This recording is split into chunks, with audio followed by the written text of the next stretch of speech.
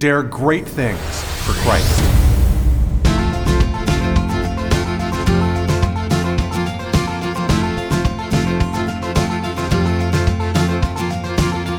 Christ calls us to dare great things.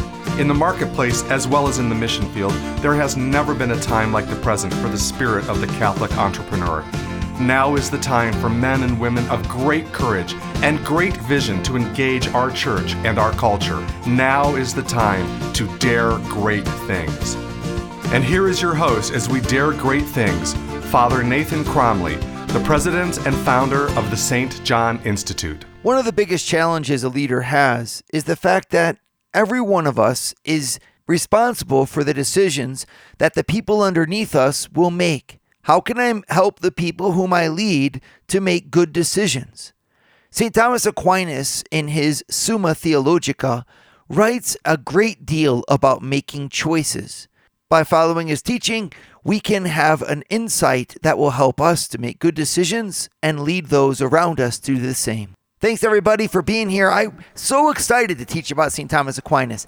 He is just amazing. And it's actually one of the things that I really think makes us unique at the St. John Institute, because there's not many people out there that actually plunge into the Summa Theologica to get leadership training. But that's exactly what we do, because we understand that the wisdom of Catholicism is practical. The wisdom of faith is practical. God did not come down to teach us a spiritual doctrine that didn't have an impact in our lives and didn't impact our practical lives personally. I mean, in fact, his teaching is supposed to help us to transform the world. If our spirituality doesn't have a practical impact or a fruitfulness in the actions of our own lives and in the lives of those who are around us, you actually kind of wonder if it's a real spirituality. I mean, it's kind of like people who say, well, religion is about the heart. It's about the personal life. And you like to say, I agree with you, but everyone's heart is in a body. And so that means that what happens in your heart ought to have a repercussion in your body. It ought to be seen. It ought to make an impact in the world around you. Just to separate your spirit from your body results in two things. First of all, it makes your spirituality anemic. I mean, in other words, you end up reducing your spirituality to a bunch of emotions. And boy, isn't that something that we do today? You end up talking about God as the big salver of all of your emotional life. And it has nothing to do with the way that you make decisions, the decisions that you make, the priorities that you set. And that's why so many people can so easily just discount religion. It's kind of the opium of the masses. Makes you feel good if you need it. I don't need it. Therefore, I will be able to move on without it. And that's false. You do need religion. You absolutely need God. You need God in so many different ways. But if you just say, well, it's about emotionality, it's easy for people to discount God because you can get your emotional needs met by a dog. Remember, dog is God spelled backwards, right? And so you see all these people walking their dogs everywhere, and that's getting their emotions fed. I don't need God, I have my dog. It's just, oh my goodness. Well, and the other thing that happens is that the physicality of your body becomes everything. So your religion becomes purely emotionality, and you exalt the physicality of your body and its own demands. You, in other words, compartmentalize your faith. And this, it must not be. On the contrary, remember this: Jesus gave us faith so that our lives would be transformed, that our hearts would be filled and therefore direct our actions differently. A Christian who is walking by faith ought to make decisions differently. If your decisions aren't impacted, and the priority of your day and the way you spend your time and the way you spend your money, frankly, the way that you lead your company is not impacted by your spirituality, I actually think that your spirituality is probably troubled, if not corrupted. Spirituality is always incarnate if it is Christian. We're those who follow the Word made flesh, not the Word made a nice idea. Okay? So let's just get that straight, because this is why it's so wonderful to be able to study St. Thomas Aquinas, because he emphasizes this all over the place. And I want to turn to my faith to fill the need that I have as a leader to both make good decisions myself and help other people to make those good decisions. I mean, let's just face it. That's one of the hardest things that we have as a leader. It's the people who are following us. It's ironic, isn't it? But, it's kind of like everything is fine when you're just doing it by yourself. I'm a solopreneur. I'm just knocking out of the ballpark. This is not that hard to do. I can do it. And you're very successful. You can do all kinds of things. But the moment you start to motivate other people, drive other people, help other people to move forward, suddenly all of the messiness of life kind of comes in front of you. And you realize that while you may have made a decision by instinct, and your instinct may have been 95% of the time correct, your followers make decisions, well, maybe by bad instinct, if by instinct at all, or they're incapable of making a decision like you could. And then you're kind of stuck. And then the bigger the team that you have underneath you, the harder this becomes, because they simply say, well, what's your SOP, right? What's the procedure I'm supposed to follow? What do I do when this happens and that happens? And you spend your time answering everyone else's questions about the decisions that they're supposed to make. And sometimes, frankly, they just can't even make them, or they make them poorly, and you find yourself stuck. This is why it's so important to take a moment like you're doing right now, to pull out of your business, and instead of doing your business, work on your business. All right, work on how you lead to make good decisions.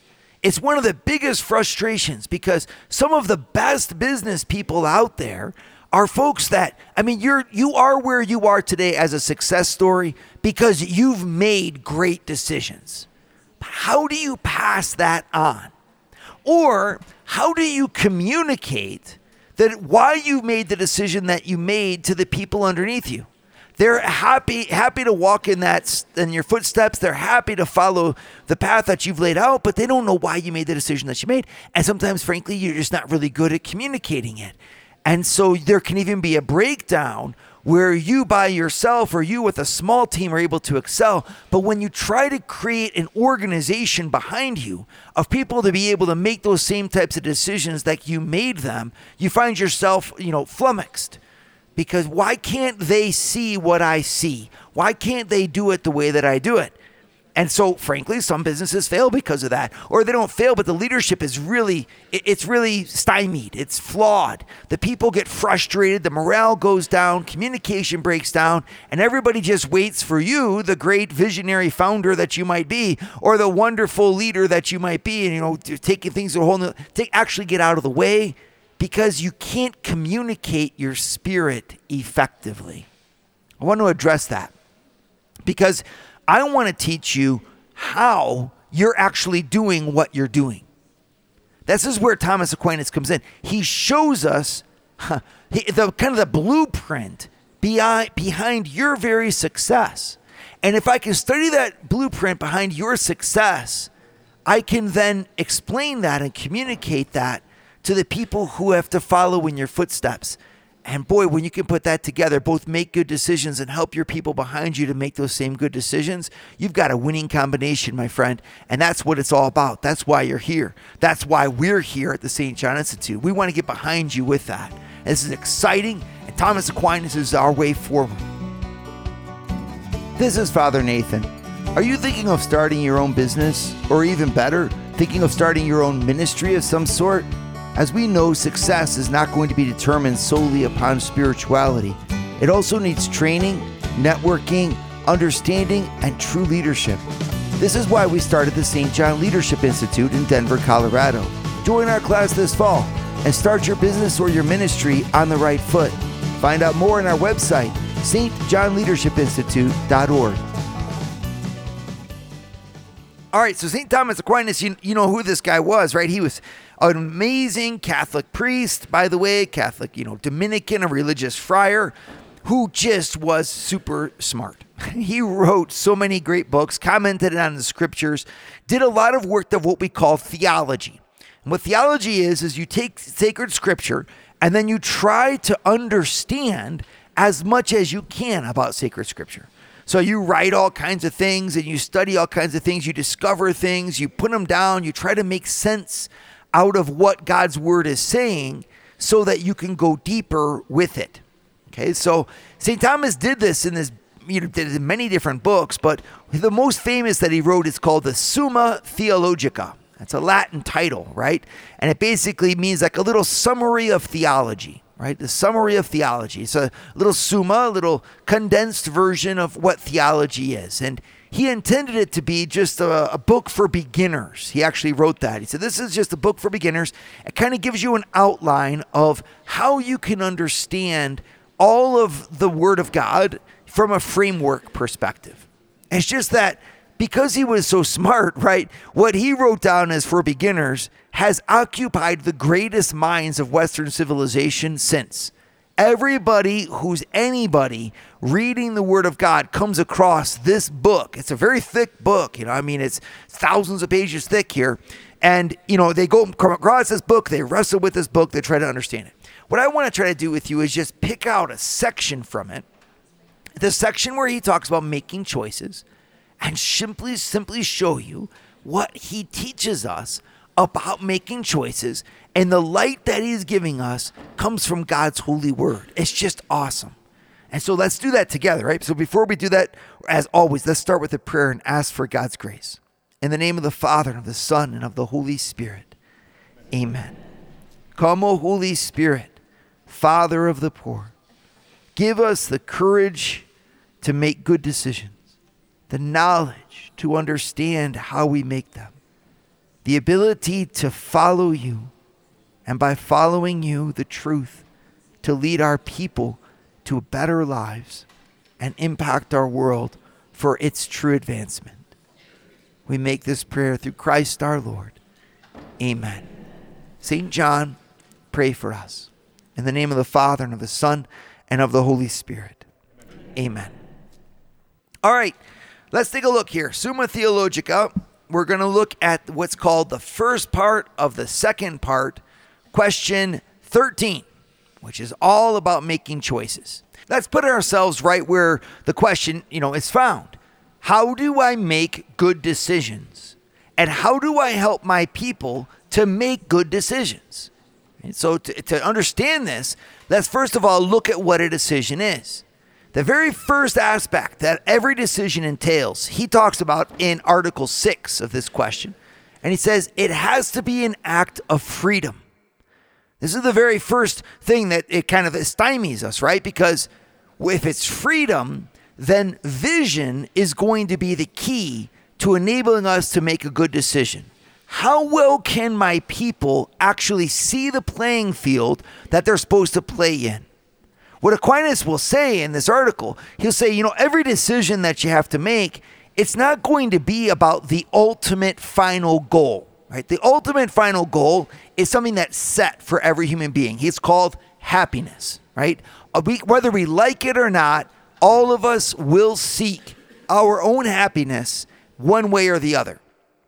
Everything else, though, he says, and of course, as a Christian, he then says that happiness is God, right? Being with God, it's not like it's an option. It's what all hearts are seeking, whether they like it or not, whether they know it or not. And so that everything else, though, becomes question of vision. How do I get to that ultimate happiness? And so if you break it down, your workers said, in order for me to get my ultimate happiness, I need to work for this job. Right? In other words, I need to get a job, I need to get payment. For some reason or other, they found themselves with you. And now you look around at your team and you just kind of smile at this little, the group. They're all smiling back at you. And you all found yourselves on this wonderful journey called life. And for the next, 10 years of our lives, we're going to be together 8 hours a day, 5 days a week here and trying to make decisions together. But that's based upon a smaller decision. They're working for you, which means that they need to accomplish the goals of the company. So then you ask yourself, what are the goals of the company? Do they know? Can they freely dictate and find their way to accomplishing the goals? The easiest way to not get to where you want to be is to not know where you're going. It's just a simple law here. And when we constantly find ourselves in the wrong place, and if my team is constantly driving the truck to the wrong end point, you got to kind of ask yourself, do they have a map? You know, how many people on my team could actually repeat back to me what we're trying to accomplish as a goal? Do they have that vision? Your team is free. And that's so important. When you know that your people are free, well, then you need to make sure that they have a map so that they can steer the ship in the right direction. All right. So very first point that Aquinas would want to make is, since everybody has to make decisions on their own, you've got to make sure that we have a good communication about the objectives to be achieved. That's just absolutely essential. And it's something that a lot of us just skip because, especially if you're good at doing it yourself, well, it's obvious to you where you want to go. Or sometimes it is obvious to you, but in your own way of thinking. And not everybody thinks the way that you think. This is a fascinating thought.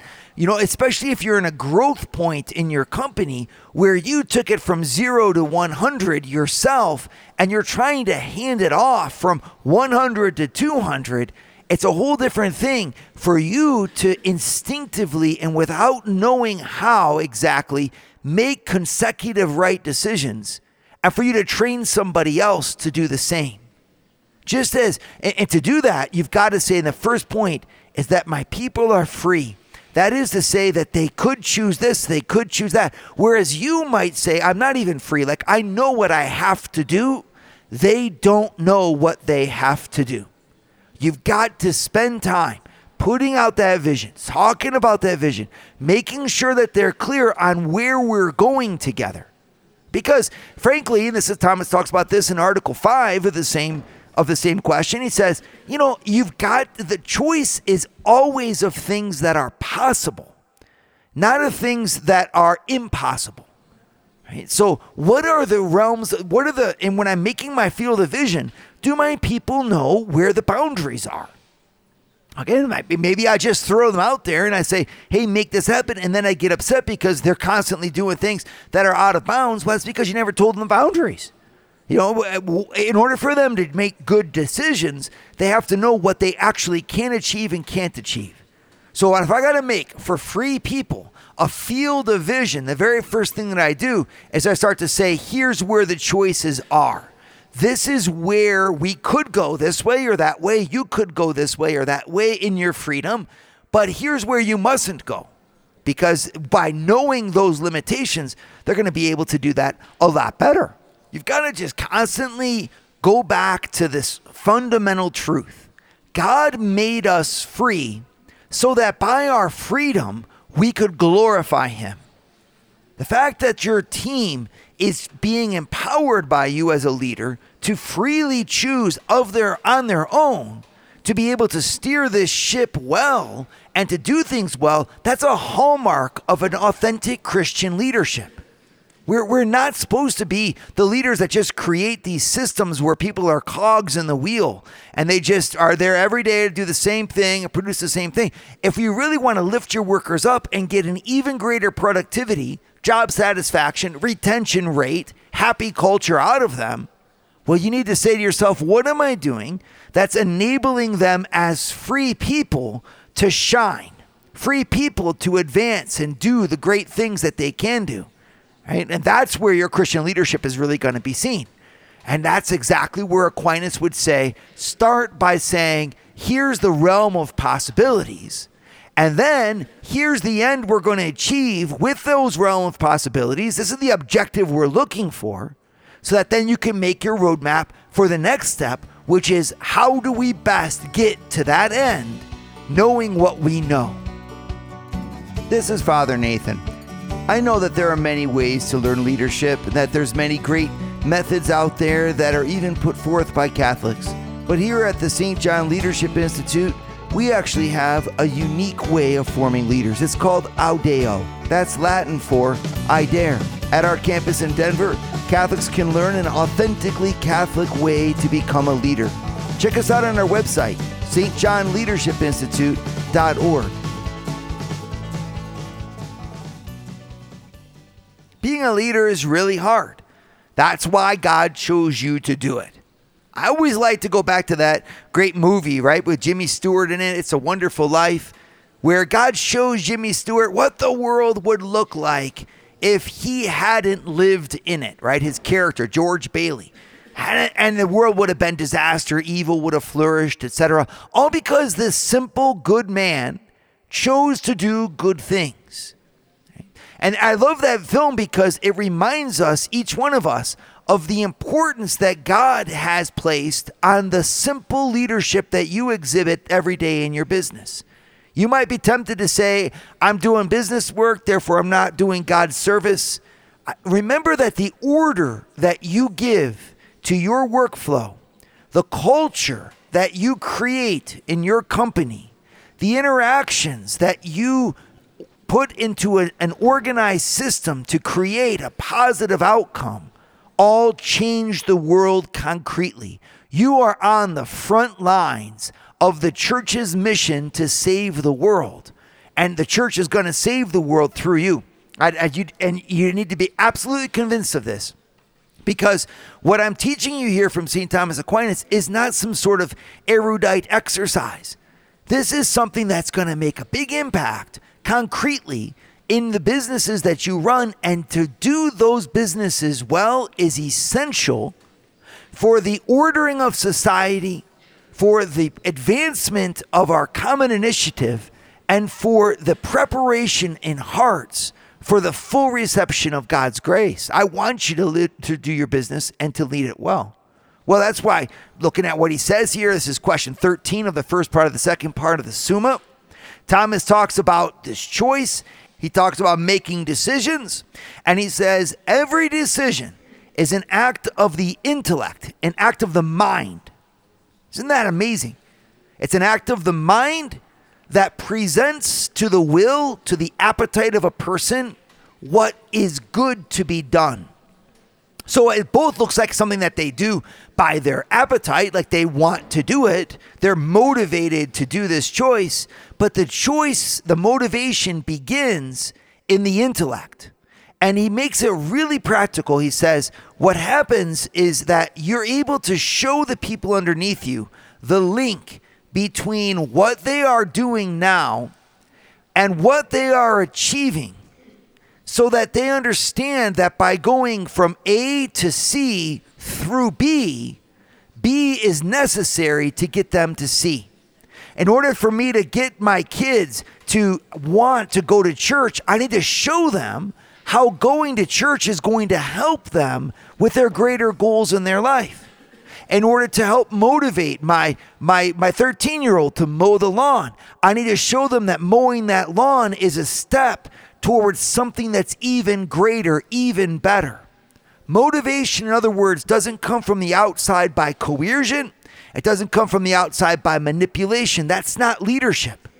The motivation of a free person is to show the person how the action that they could want to do is actually desirable in itself. You need to unveil the goodness of the things that you want them to choose.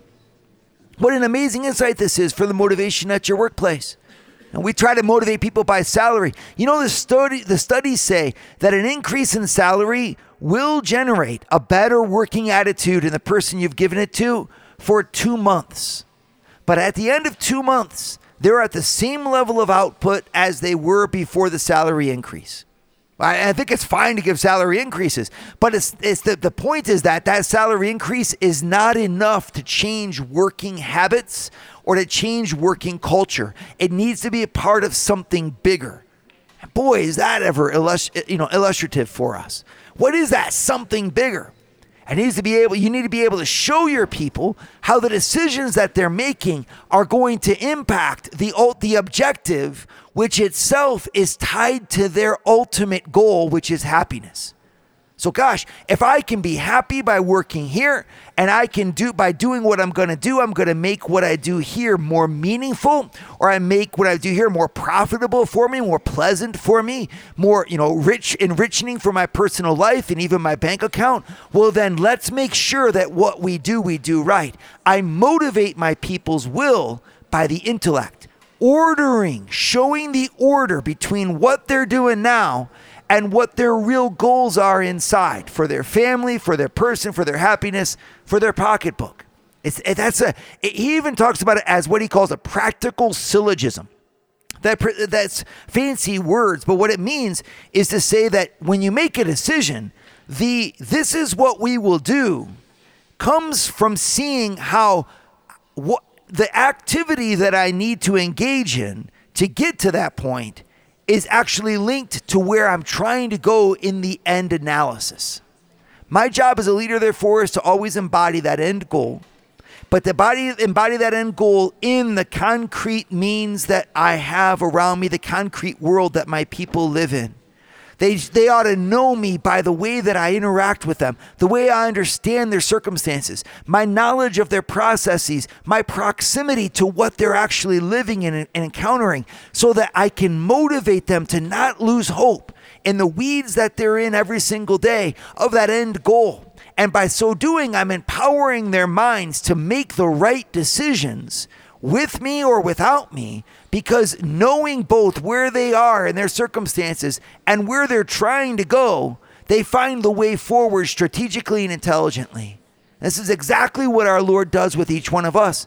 This is exactly the pattern that we're supposed to follow in our workplace as well. Free agents, knowing what is possible and what is impossible, who have an end goal to accomplish in a given set of circumstances, and are able strategically to go from point to point to point to point to the end goal. A goal accomplished through objectives defined out in tasks. Sounds like good management, doesn't it? It all comes from St. Thomas Aquinas, and it's a pattern not just for business, but for every other aspect of our lives as well. Dare great things for Christ. Share your feedback with Father Nathan. Send us an email at info@stjohninstitute.org. That's info@stjohninstitute.org. And don't forget to subscribe to premium video content to form, unite, and inspire you at Eagle Eye Pro on our website, eagleeyeministries.org. That's eagleeyeministries.org.